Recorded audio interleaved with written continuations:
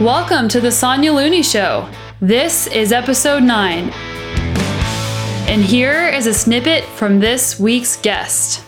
Letting our kids fight their own battles sometimes, or letting our kids work together to problem solve, even when that battle doesn't get fought, that's so important. That was Jessica Lahey, an educator, writer, and speaker.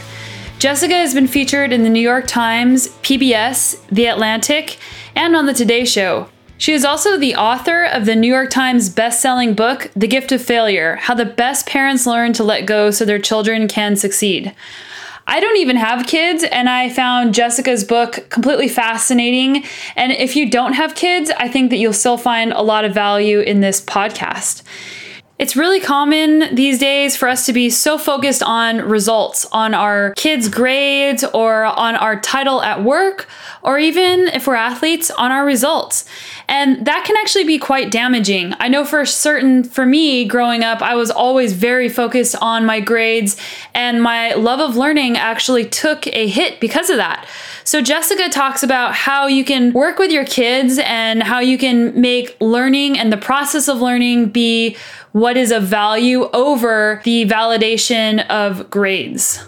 She also talks about how to motivate kids and how to have healthy relationships between parents and teachers. When Jessica travels around doing her public speaking, she works with not only just students, but the teachers and their parents as well, to create an environment that is great for kids to learn and to feel comfortable making mistakes and to use those failures as moments of learning and opportunities for growth. Jessica really believes in autonomy and letting kids take personal responsibility for long-term growth, even though sometimes it's really hard to sit back and let your kids just make mistakes right in front of you. I hope you enjoyed this thought-provoking exchange with Jessica Lahey. So let's get into it.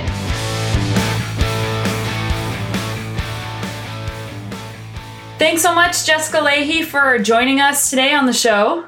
You are so welcome. Thanks for having me. Yeah, and today we have a special co-host, my husband, Matt Ioannis. Hello, everybody. And I really am excited about speaking with Jessica because she has an amazing book called The Gift of Failure. And while Matt and I do not have kids, it's so fascinating what's in this book about how to motivate kids, how to interface with teachers and with their coaches, and how to help them with homework, even how to get them to not forget stuff and be on time. So, Jessica, what motivated you to write this book? Well, I've been a teacher for a really long time. I've been a teacher for almost 20 years, and I became a parent at about the same time. I had my first son, who's now about to head off to college, Benjamin, when I went into my first classroom, when I was first stepping into the teaching role. And, over time, I started to realize that something about the way we incentivize kids, the way we reward kids, was not just undermining their motivation to learn. I actually began to suspect that it was undermining their ability to learn. And as a parent, that's frustrating. But also as a teacher, it's, it makes it so that I can't even do my job in an effective way. So I was worried about my students and I was worried about my own kids. I was also, being really judgmental toward the parents of my students until I realized I was doing the same thing to my own kids. And I embarked on this couple years of research to figure out how to not just how it all works according to the research, but also how to turn it around. I mean, if I'm overparenting my own kids, how do I back that up? And a lot of this also came out of the fact that I realized when I started reading Carol Dweck's Mindset, which I highly recommend, that I just have this really unfortunate fixed mindset about my own intelligence. And so it wasn't just about my kids. It was also about how I learn and how I can become a better learner. So there were a lot of reasons, and it's sort of a lot of roads led to this book. Yeah, Carol Dweck is definitely one of my favorite psychologists, and her book, Mindset, Matt and I both listened to it on audiobook on a drive. And man, some of those topics in there just really hit home because perfectionism is something that I've always had to wrestle with, especially in school and also as a professional athlete. And the idea of just being able to turn growth versus fixed mindset and realize that, wow, when you call somebody talented or gifted and you just say, hey, like you just reward their results instead of their hard work, was just this light bulb that went on. Well, about the same time, I realized a couple of things. Number one, I looked back on, I went to law school to study juvenile law. I was positive I was going to be a juvenile attorney. I ended up going into teaching instead, but I loved law school and I worked really, really hard. And I just kind of assumed that it would be not easy, but I thought I'd do great. That was sort of my job. I'd always been the one, the academic success had always been my thing. And when I didn't do well, when I did really poorly, actually, on my first exam, my first instinct, my very, very first instinct after seeing that grade was to turn around and walk toward the dean's office and quit law school. Not, luckily I ran into a friend who was like, or maybe you could go talk to the professor and, figure out how to do better next time. Or, any of these other really great options that I might have thought of if I'd had a more sort of growth mindset about my own intelligence and my own abilities. Of course, I did badly on my first law school exam. I didn't take any practice exams. And it was the first time I'd taken law school exams. Of course I didn't do well. There's a way to do them. I didn't know how to do it. So, I was a little bit horrified by my own sort of examination of how I've approached learning in many times in my life. So I sort of set about to change that for myself as well. I think it's an interesting concept that the fixed versus growth mindset is not all the way across the board for everybody. So you can have a very much growth mindset about one part of your life, but fixed about another.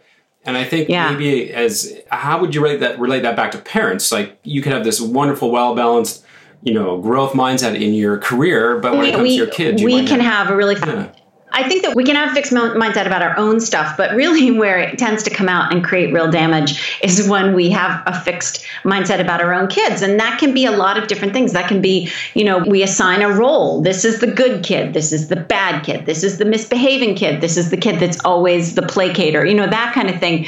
And I fall victim to that all the time. I have two very different children, and it's really easy to say, this is the X kid and this is the Y kid. And sort of that becomes a self-fulfilling prophecy.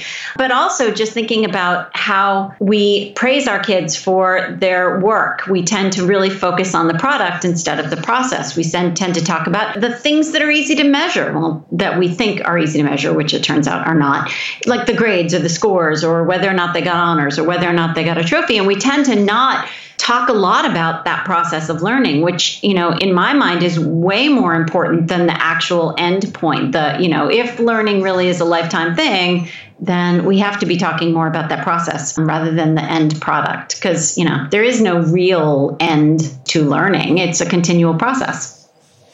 Yeah, for sure. I think that our society definitely is into cutting out the process and rewarding the value of hard work altogether, because you always read online, like the quick hacks to get to the end quicker, or take this magic pill and in 3 days you'll have 6-pack abs. And that starts really from a young age, because at least when I was going through school, we are rewarded and graded with a letter or a number that says you are good or you are bad.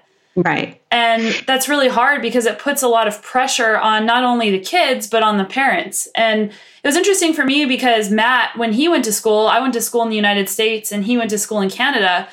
There was an interesting educational protocol. Both my parents were teachers, so it helped in this situation, but they had this system called widely held expectations. Mm-hmm. And in kindergarten age, they tested every kid, and then they predetermined what grade you would get all the way through your elementary school years.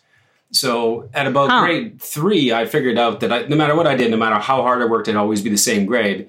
Right. And so I just stopped caring, and I would hand in garbage, and I would get the same grade. It actually was completely crushing. Thankfully, my mother was a learning assistance teacher and understood sort of how to try to get my motivation back on track. But ever since that early start to school, it's been a strange and weird and wonderful way to see my educational career morph and change. Well, that happens all over the place. I mean, number one, we here in the United States, we're huge fans of IQ tests. We feel like, we need to test kids early on. And the problem is, as I wrote about in The Atlantic in an article about why we shouldn't give kids IQ tests, I interviewed someone named Scott Barry Kaufman, who wrote a great book called Ungifted.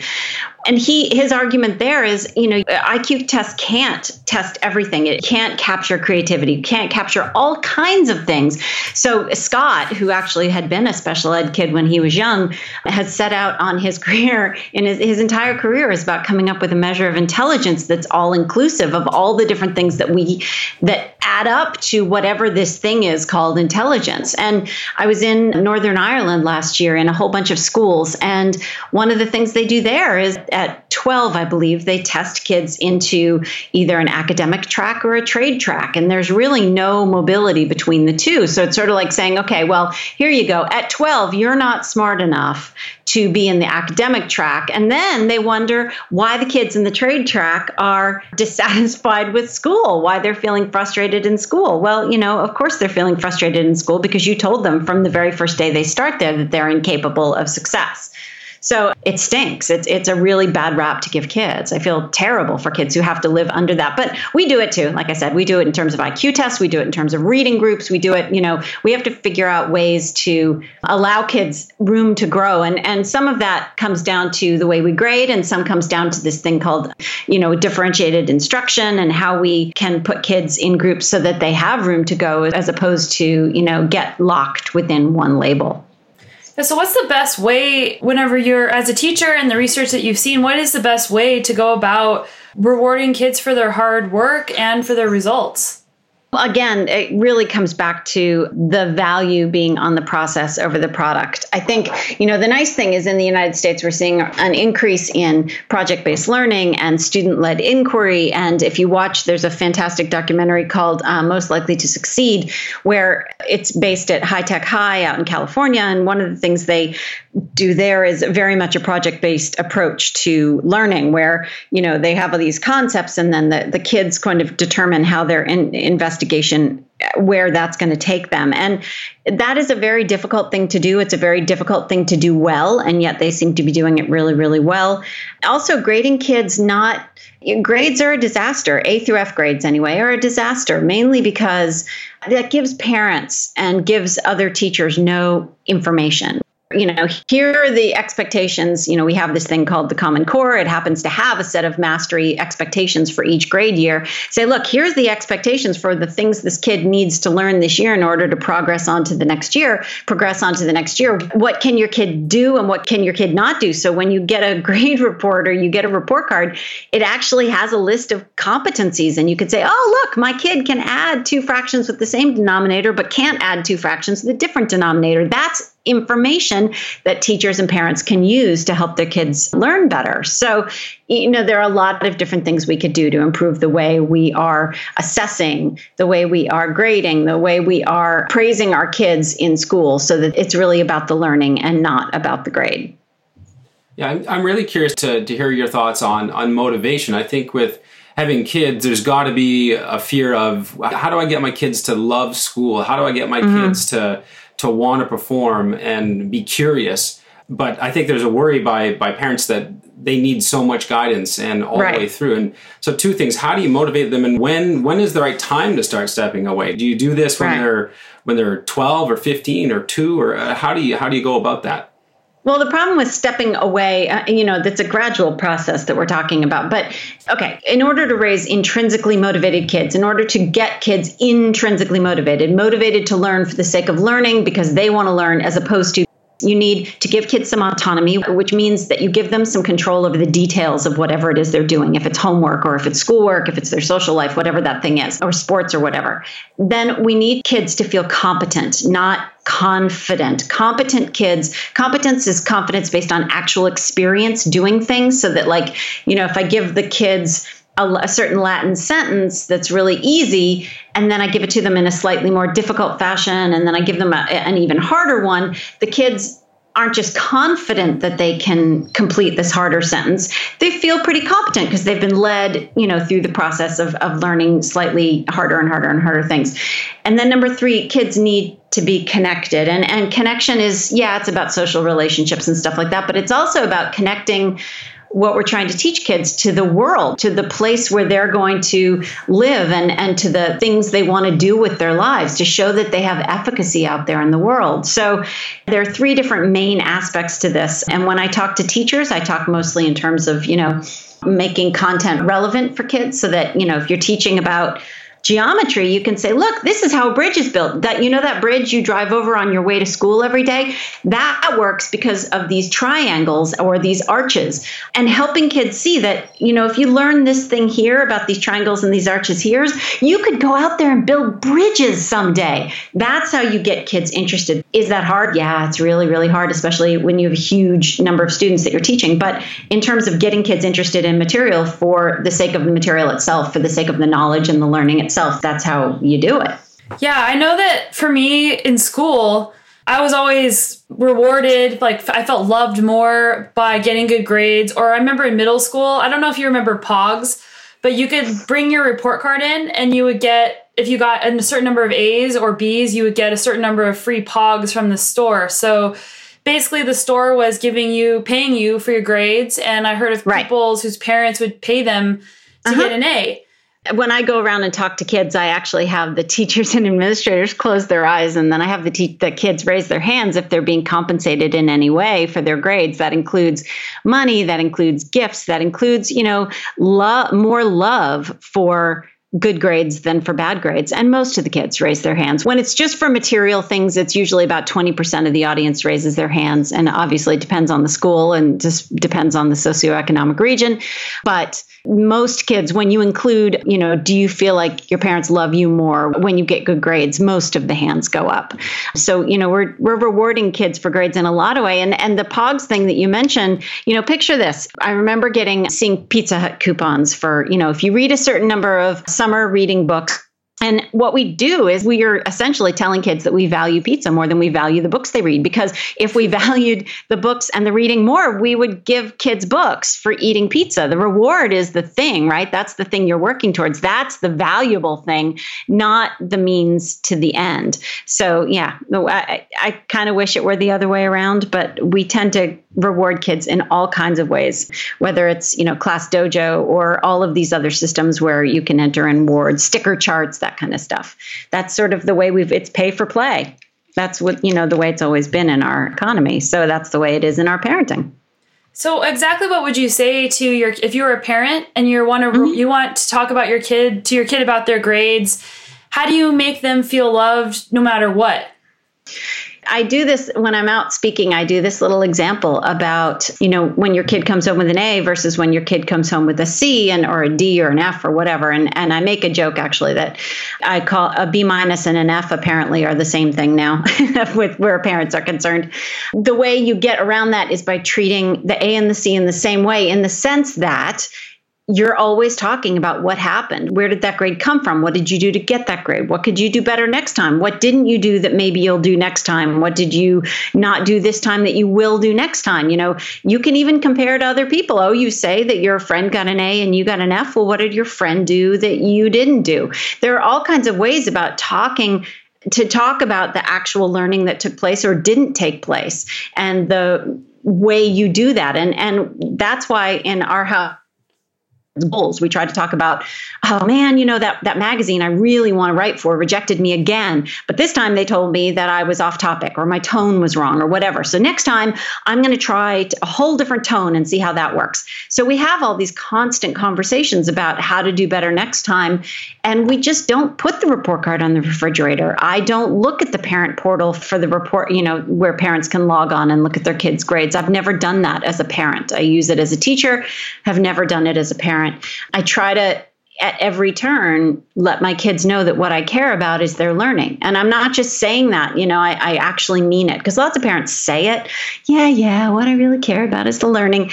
But then what we show them is, no, what we really care about are those letters that come home on that piece of paper, because that's what colleges are going to care about. And that's what eventual employers are going to care about, all that sort of stuff.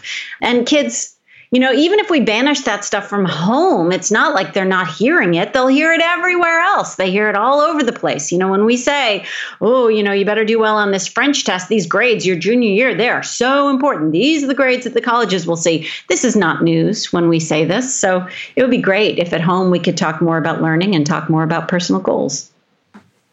I was reading through your book. I just had a question about, as a teacher, when you look at a large class, and I've done a lot of volunteering with groups of kids in all kinds of situations, there's such a huge diversity of personalities and backgrounds.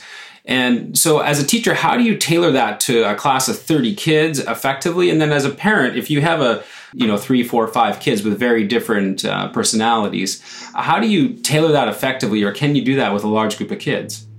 I really think you can. And the key to all of that comes down to relationships. And I've written a lot about the research that's coming out about the power that teacher-student relationships have to overcome achievement gaps. There was a study that I wrote about for The Atlantic about relationships, and I think it was called Teachers Get to Know Your Students. It had to do with they looked at a highly diverse school, a school with a huge achievement gap between poor and rich and high achieving and low achieving. And they went about in a concerted way to sort of show teachers and students that they had some similarities, not like highly personal things, just some preferences about, favorite color and favorite sports teams and stuff like that.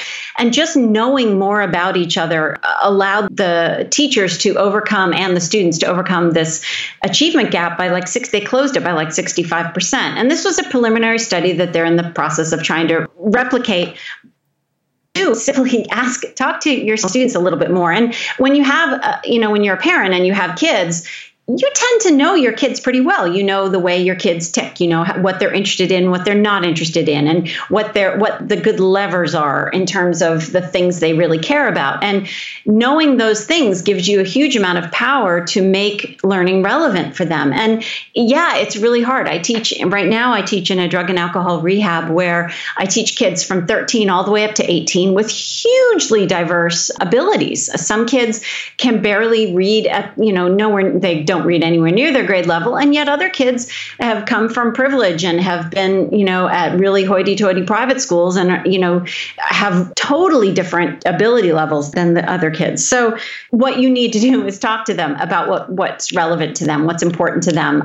I use the example of, getting kids to read. If it's my superpower, but I think it's mainly because I talk to the kids about what they care about. And I figure out that even if they say they don't read, I can still find something that they're interested in that they might want to know more about, whether that's a sport or, whatever that thing is. So getting to know the kids, I think, is the really important first step, and showing them that you care about them and that you have faith in their abilities and you have faith in their ability to grow. And is that harder with a huge student population? Yeah, it's really hard. I've taught in big public high schools with lots and lots and lots of kids, and it's really hard to get to know each one, but it's also extraordinarily important. And how important emotions are to learning. If you look at, there's a great book called Reaching Boys, Teaching Boys that talks about what really works well for boys in education. And it turns out a big chunk of that is relationships with teachers. So again, over and over and over again, it keeps coming back to relationships. So the harder you work at those relationships, I think, the more likely you are to engage kids in learning for the sake of learning. Yeah, I know. I remember, you always remember the teachers that had a strong influence on you. You can always think back, and it's really cool to be a teacher in that regard because of the impact you can have on somebody's life.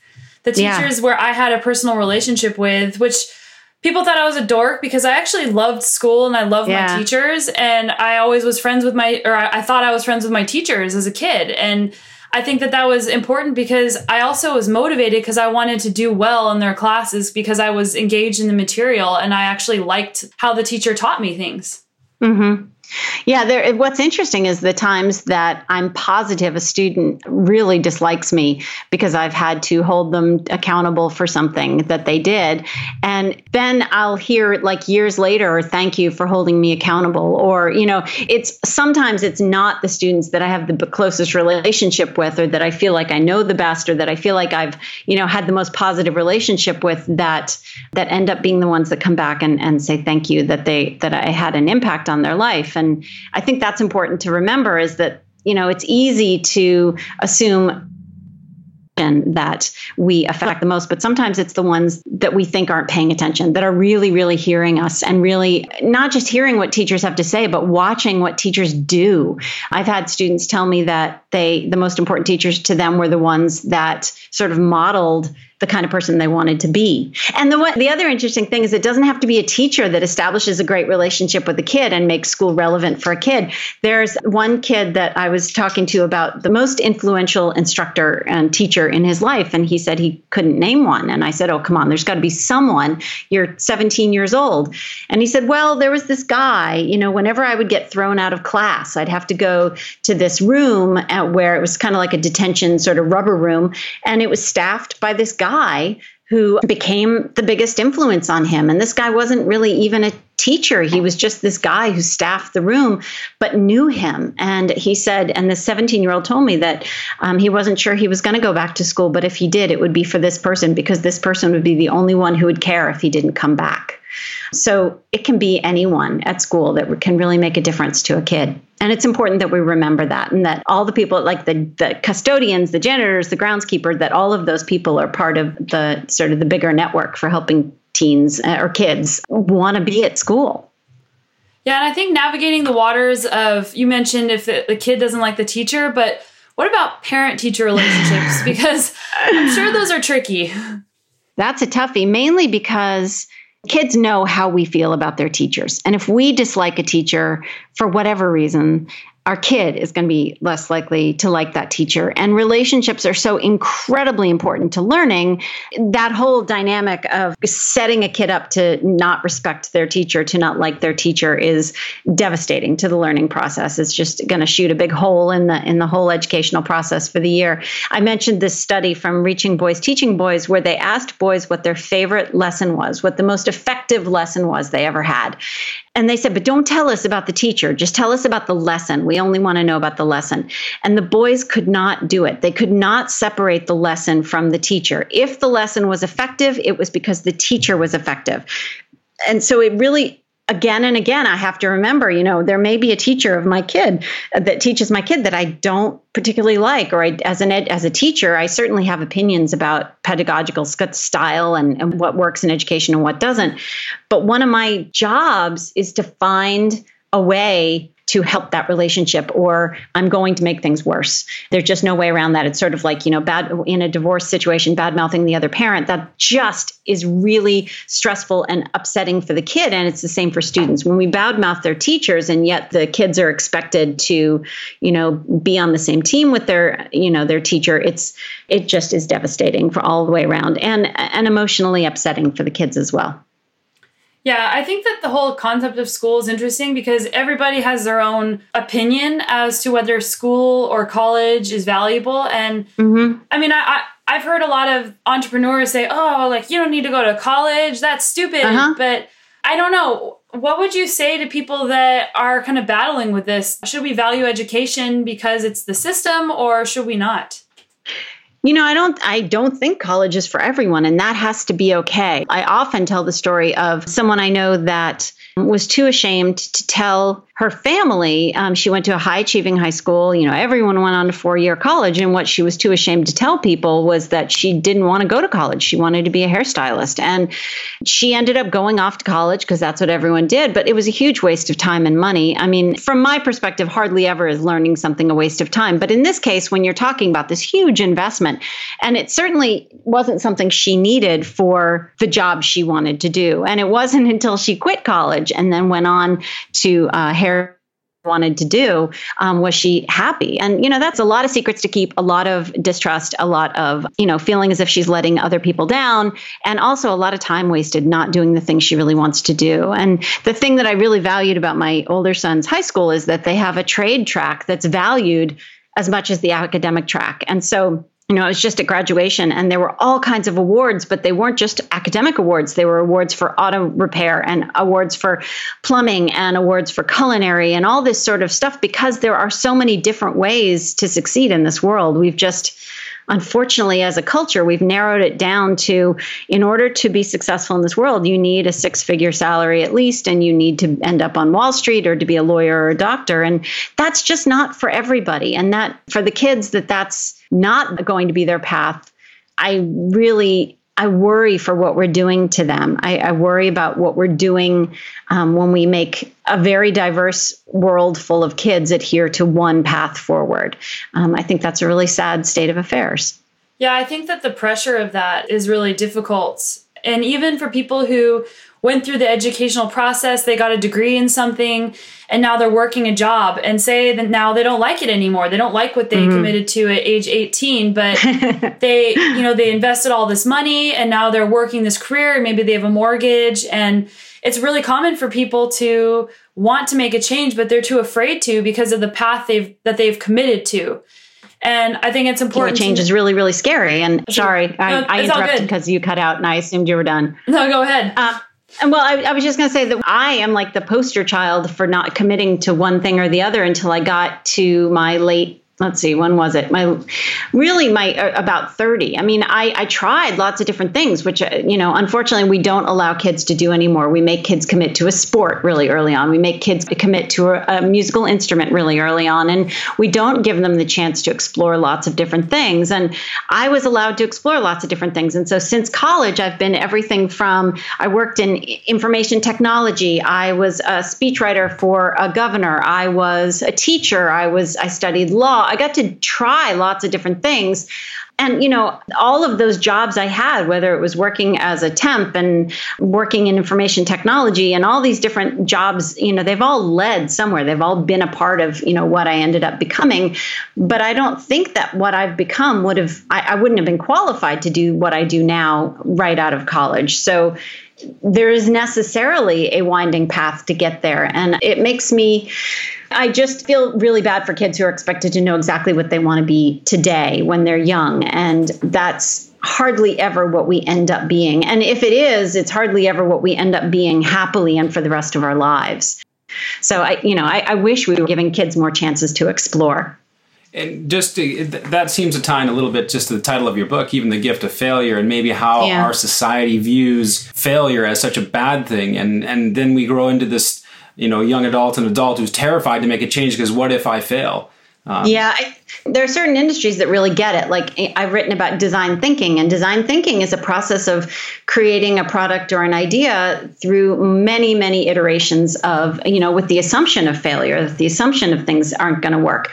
A lot of the sort of the new economy of information technology and the digital age assumes that there are going to be many iterations before the final product works. And there are some areas that are sort of dealing with that well, but other places, in schools right now, we say, look, there is no room for failure because every grade counts from so early on. It used to be junior year. And before that, it was like, oh no, starting freshman year, it all counts. And now it's starting in junior high, it all counts. Middle school, it all counts. Actually, it starts in sixth grade because your placement in middle school, which will affect your placement in high school, all of that counts.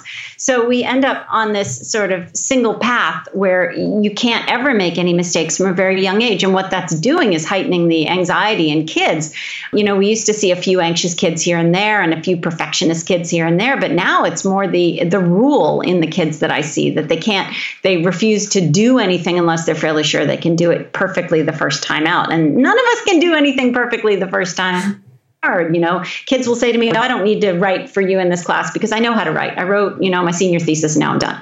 That's not how writing or math or science works. If it was, we would have no unanswered questions out there, and we have plenty of them. Yeah, that's an interesting point about the pressure on kids to perform well, to make sure they get into the right program, the right track, the right school. What advice do you have for parents that are thinking about their kids' educational future in terms of selecting schools, or how important is that? So a lot of parents will come to me after my speaking engagement and say, yeah, this is all lovely. This all sounds great, but college. And my answer is almost always, look, number one, the media has scared people into believing that it's become much more competitive to get into college. And that's really not true across the board. It is true for a selective group, whether it's the top 50 or top 100 colleges in the nation. There are 2,800 accredited colleges and universities in this country. And there's a fantastic book that I recommend over and over and over again called Colleges That Change Lives. And it's about colleges that actually do what colleges are supposed to do, which is help kids figure out what they want to be and who they want to be and what they want to be and how they're going to achieve that, as opposed to a college that says, oh, good, you already know you're going to be a lawyer, so let's put you on lawyer track from day one, and we'll just assume that's all you're going to focus on until you graduate and go to law school. Colleges that change lives, I think, is a godsend to parents. And I know that after talking to a lot of the kids that have gone to these colleges that are in this book, I went in as an open book, not really knowing what I wanted to do. And I discovered it there, as opposed to, having written a college application essay, already knowing what you want to do and assuming that the college is going to just get you to point B. Relax would be, I guess, my first order of business, to, take the long sort of view instead of the short view, and to really focus on the process over the product.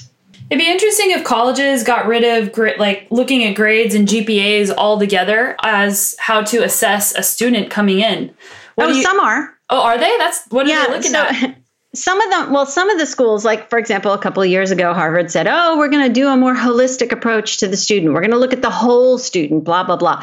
And frankly, I'll believe that when I see it, and when I see the results of that. I don't know. Color me skeptical on this one. I'm generally a very optimistic person, but consider me skeptical on that one. I think there are other great ways that colleges could approach, we could have, when people go off after medical school to study medicine and to finish their training somewhere, there's a thing called a match, where an algorithm looks at the person going off to the fellowship program and the fellowship program and matches them based on needs and wants of both. This program is looking for kids like this, and this kid is looking for a program like this. And look, here's an algorithm that's matched them. Or if we were instead of looking at name brand, we were looking at, if he wants to be a history teacher, well, obviously you want to look at schools that have really strong history programs, and that should be more important to you than whether or not they're in the top 50 for brand name recognition, which is BS to begin with. And colleges claim that they don't care that much, but they certainly do care when they go up in the numbers. So I wish we would throw away U.S. News and World Report. I wish we would pick up the book called About Colleges That Change Lives, and we could start thinking more broadly about what it means to get an education as opposed to what it means to have a resume building name, throwing a lot of money at a name. And also the other big thing I tell parents a lot is kids who can self-advocate, kids who can go out there and be confident and talk to adults and can problem solve and can go out there and be confident and competent in their language. Those are the kids that are going to get a good education anywhere. A kid that goes to an Ivy League school who can't speak up for themselves, who don't know what they want, who don't know how to problem solve, those kids are going to get a middling education no matter what brand name school they've gone to, because they don't know how to speak up for themselves. And I really worry about those kids. I worry about the kids whose parents have run interference for them their whole lives and have solved all their problems for them, so that, magically they go out at 18 and parents expect them to be able to solve their own problems, and they can't. And those are the parents that colleges are just moaning and groaning about now, because colleges are having to create new dean positions, like dean of family affairs. It's like a dean of parents, so that the person at the college who has to run interference for the parents who call and say, I want to talk about my kid's grade, 21-year-old kid. This is ludicrous. And yet the colleges are actually, because they need to be competitive, colleges are creating things like family orientation, which is beyond me. Colleges are creating like these dean of family affairs, so that there is someone who can cater to parents, need to problem solve for their children. And we just have to back off on that. We have to stop doing that. There has to be a point at which childhood ends and a child can go out and start learning for themselves and become an adult. Yeah, I think managing expectations of parents, and also how parents judge their own success. Like, am I a good parent? I think those are really difficult questions for parents to answer for themselves. Mm-hmm. Yeah. You actually hit on one of the big topics when I'm out there speaking that I talk about, which is, how do you answer that question of was I a good parent today? And for a lot of people, and for me, this has been something I'm able to check off when I feel good about my parenting. And when I say when I feel good, I mean like when I get that warm, fuzzy feeling because I protected my kid, or I saved my kid from being teased, or I saved my kid from feeling bad, or I saved my kid from having to stay in from recess, or I saved my kid by taking the cleats when they left them at home so that they could be a part of soccer practice. that's how I've always been able to check that box off. But the problem is that that's certainly not how my kid is going to become more competent. That's not how they're, whether or not I'm a good parent today is very different from whether or not my child is going to grow into a good adult. So I've had to shift my priority on a day-to-day basis about my own parenting and shift that onto my children. And are they learning something today? Did I take away any opportunities for them to learn today, and why? Because every time you rescue a kid, that's a learning opportunity that's lost and may not present itself again. We always seem to think that there's going to be another opportunity to teach our kids to fill out forms or talk on the telephone to another adult or ask for help at a store, whatever that thing is. And yet we keep doing it over and over again, and next opportunity doesn't come. And then we've lost all of those incredibly valuable opportunities. I was thinking about this when I travel a lot for work, and often my kids will go with me. And when I walk up I'm always so focused in the airport on getting from point A to point B. And so I walk up to the kiosk and I enter all the information really fast for self-check-in. And I realized my kid's standing there not paying attention to what I'm doing and just looking around the terminal. And there's going to come a time at which they're going to have to walk up to this kiosk and do the exact same thing, depending on the technology, of course. And now they walk up to the kiosk and we talk it through, or they do it, or there's this every single day. There is an opportunity for me to teach my kids something new, and making sure I honor those opportunities has become a priority for me. That's how I know I'm a good parent. That's how I'm able to check that box off today. So as you watch your eldest getting out of high school into college and making big decisions about life direction, how hard is it to stop yourself, or where do you stop yourself at giving advice of career choice and what that might look like if they make this decision? As those are really big decisions at this point. Yeah, well, we just went through this with choosing a college, and I had written an article for Your Teen magazine called something like College Admissions, It's Their Journey, Not Yours. And then I wrote another piece for Grown and Flown about how when it comes to my own advice, I'm not very good at taking it, because when we went off to look at colleges, my job, as far as I was concerned, was to accompany my kid on the trips, drive before he got his driver's license. And then once he had his driver's license, to go along and get to spend the day with him and listen to him while he talked through various aspects of what he liked and didn't like about the school, and basically be a sounding board. But of course, I went into it with my own history with certain schools and what I thought would be a perfect match for him. And as much as possible, I tried to keep that to myself. Sometimes to not great effect, but I did my best. And I really do believe that when it came down to it, the college that he chose is the one that probably is the best fit for him, because he knew the right questions to ask. And the right questions to ask came out of books like Colleges That Change Lives, and listening to his college advisor, and man, will they take me? Will that college accept me? Am I going to be enough for that college? But really looking for what he needed out of a school. And I feel like he did that. I'm really proud of him for that. I wish I could be a little prouder of myself for completely restraining myself, but I think I did okay.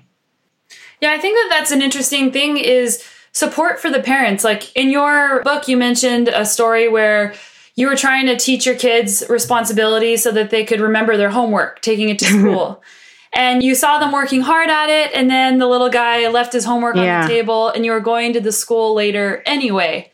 Yeah. And how hard that was for you to not take the homework. Well, and I also got feedback from another parenting writer who basically said, no, you're completely wrong, that part of our job as parents, as family, to be a support for our kids, and to let our kids know that if no one else has their back, that, we have their back. And the tricky part there was she compared it to my taking my husband his phone cord, when his charging cord, when he forgets it at home. And yeah, I've done that a lot. But in the end, I had to realize, the thing is, my husband's an adult and he can solve his own problems. He's figured that out. He's almost 50 years old. And I'm not my husband's parent. I'm not parenting. I'm not raising my husband. I am raising a kid who's having really specific issues with a very specific aspect of getting his homework in. And that's putting it in the backpack. And we had been working on the homework process for months. And if I took the homework that day, I would have really thwarted a huge opportunity to learn. It ended up being the most important opportunity that day ended up being pivotal to him remembering, because he had to sit with his teacher, and his teacher finally said, look, Finn, this is just has gotten ridiculous. It's become a habit and you have to come up with a strategy. And that session, that having to sit down with an adult, which was a big deal in the first place because that scared him, that whole process of having to sit down with the adult and come up with a strategy, he still uses that strategy today. And it's been 3 years, almost 4 years since that day. So that strategy has ended up being the one that has worked for him, and it's stuck. If I had taken the homework that day, then he never would have discovered, or at least not in the same sort of timely fashion, discovered that strategy that worked for him. So, I'm really indebted to that teacher for being the one who did sort of hold him accountable. And instead of running to the school that day and being angry that a teacher disciplined my child or that a teacher held my kid accountable, instead I said to the teacher, thank you for holding my kid accountable because he learned something from it. And I owe you for that. I'm really grateful for that. More and more often, the story tends to be that the parent emails as soon as the kid gets home and says, how dare you discipline my child? I watched a parent waggle her finger in my boss's face one time and say, you will not discipline my child without my permission. And while the child was standing there, and now that kid knows teachers are toothless, that they have no power to hold kids accountable, just can't, because the parent said so. So again, that gets back to relationships, parent-teacher relationships, which have, gone down the can a little bit since in the past 10 years, since that whole relationship has become more adversarial. But that day was really important. And I really do point to that day as one of the most important, the day that I could have made a huge mistake by thinking I was helping. I could have screwed that one up big time.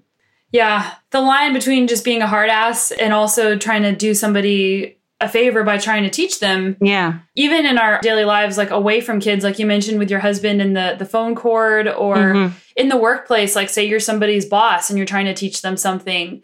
I don't know exactly how you would even try to translate that into the workplace. Well, I also wrote this other thing about my son. My older son is a cross-country runner. And there was one day I missed a meet. I don't go to all of his meets. I go to the ones that he really wants me to go to, because they're not equal to him. And so I go to the important ones. And I didn't go to this one meet. And in that meet, he got tripped and spiked. And I believe, this is in my limited understanding, I believe that the rules really were there should have been some sort of redo because he was tripped on purpose. Now, if I had been there and I had seen it, in defense of my child, I very well could have gone to the refs and sort of, made a big stink and all this other stuff that I could have done because, I'm doing what's on purpose by a kid on another team. And yet what happened was I wasn't there and the ref didn't, the officials didn't see it. So what happened was my son's team rallied with him, pulled him back up to the front after he got up. He set a PR and he had one of the most important races of his high school career. If I had been there, I would have screwed that up for him just because I was trying to help. Letting our kids fight their own battles sometimes, or letting our kids work together to problem solve even when that battle doesn't get fought. That's so important. And I'm really, really grateful that I wasn't there to muck that one up. And I very well could have. That was a really big moment. And I know when he looks back on all the races he had in high school, that's one of the races he's most proud of. Well, we should start winding it down a little bit. Where is the best place for people to find you and to find all these great articles and books you're mentioning? Well, so if you go to jessicalahey.com, there are a couple things there. Number one, Gift of Failure. The book is there, obviously. There's a blog there where I answer a lot of reader questions. I try to answer one a day, not always on the blog, but I try to put some of them up on the blog. The show notes for my podcast are there. I do a podcast with my former New York Times editor, KJ Dell'Antonia, about writing. It's called the #AmWriting with Jess and KJ. And there's all sorts of stuff there, like my speaking stuff and my journalism and where you can find all my articles. Yeah, you're definitely everywhere. I looked at all the places that you've been speaking, and I bet that when you were finishing law school, and you mentioned, and I heard somewhere where you thought, maybe I want to be a teacher, and you came home and you were so excited about teaching, that this path that you've been led down, that you've forged for yourself, has changed so many lives and has gone in a direction you probably didn't even imagine. Well, when I was first asked to teach in law school, I really did walk in that first day and teach that first class.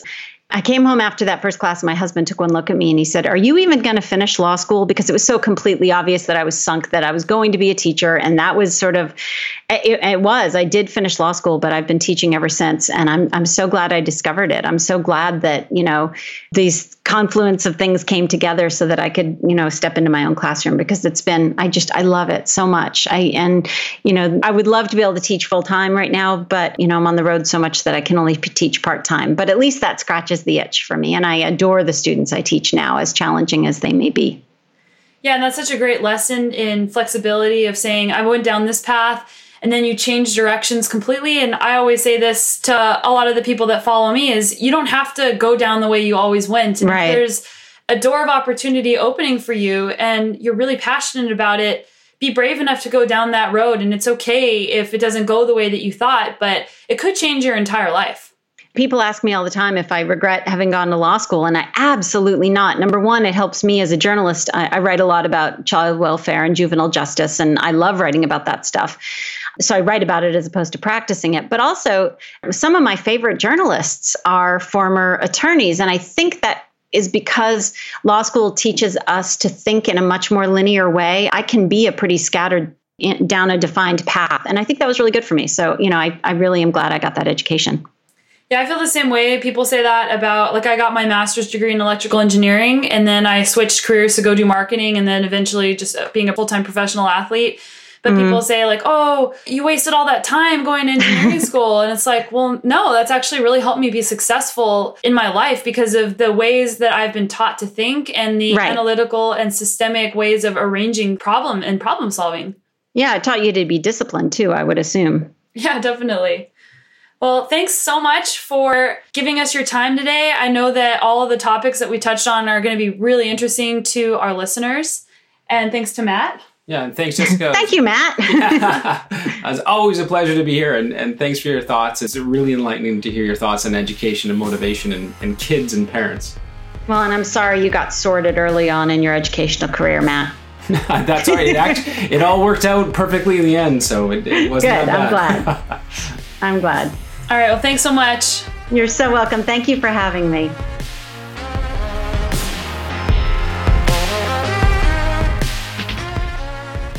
Wow, that was really interesting with Jessica. I definitely learned a lot of new things about not only how to talk to kids, but also how to talk to adults. Yeah, I was really impressed with her enthusiasm and her passion for helping students and parents and teachers all come together to get a better outcome. It's so refreshing to hear someone like Jessica, an educator and someone so accomplished, tell her story, and also reminding us that it's not just the end result, the grade, the position, the place you get in a race that matters. It's the hard work leading up to it and really rewarding a person for effort. And I definitely do that a lot now in my communication with people as well.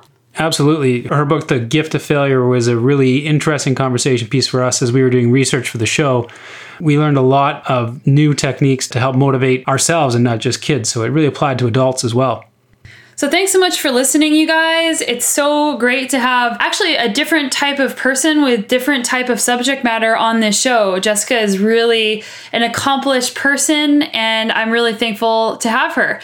Don't forget to come back next week and subscribe. There are some even more amazing people coming up on the show. And thank you to those of you who have sponsored the show using Patreon. It's really cool. And also to those of you who have left reviews. We're in Oregon this week doing a fun project about all the awesome trails and the communities behind the trails. It's been awesome riding fresh trails I've never seen before, and the people here are amazing and welcoming, and we even managed to sneak in a couple brewery tours too. Yeah, the beer in Oregon never disappoints me, that's for sure. Yes.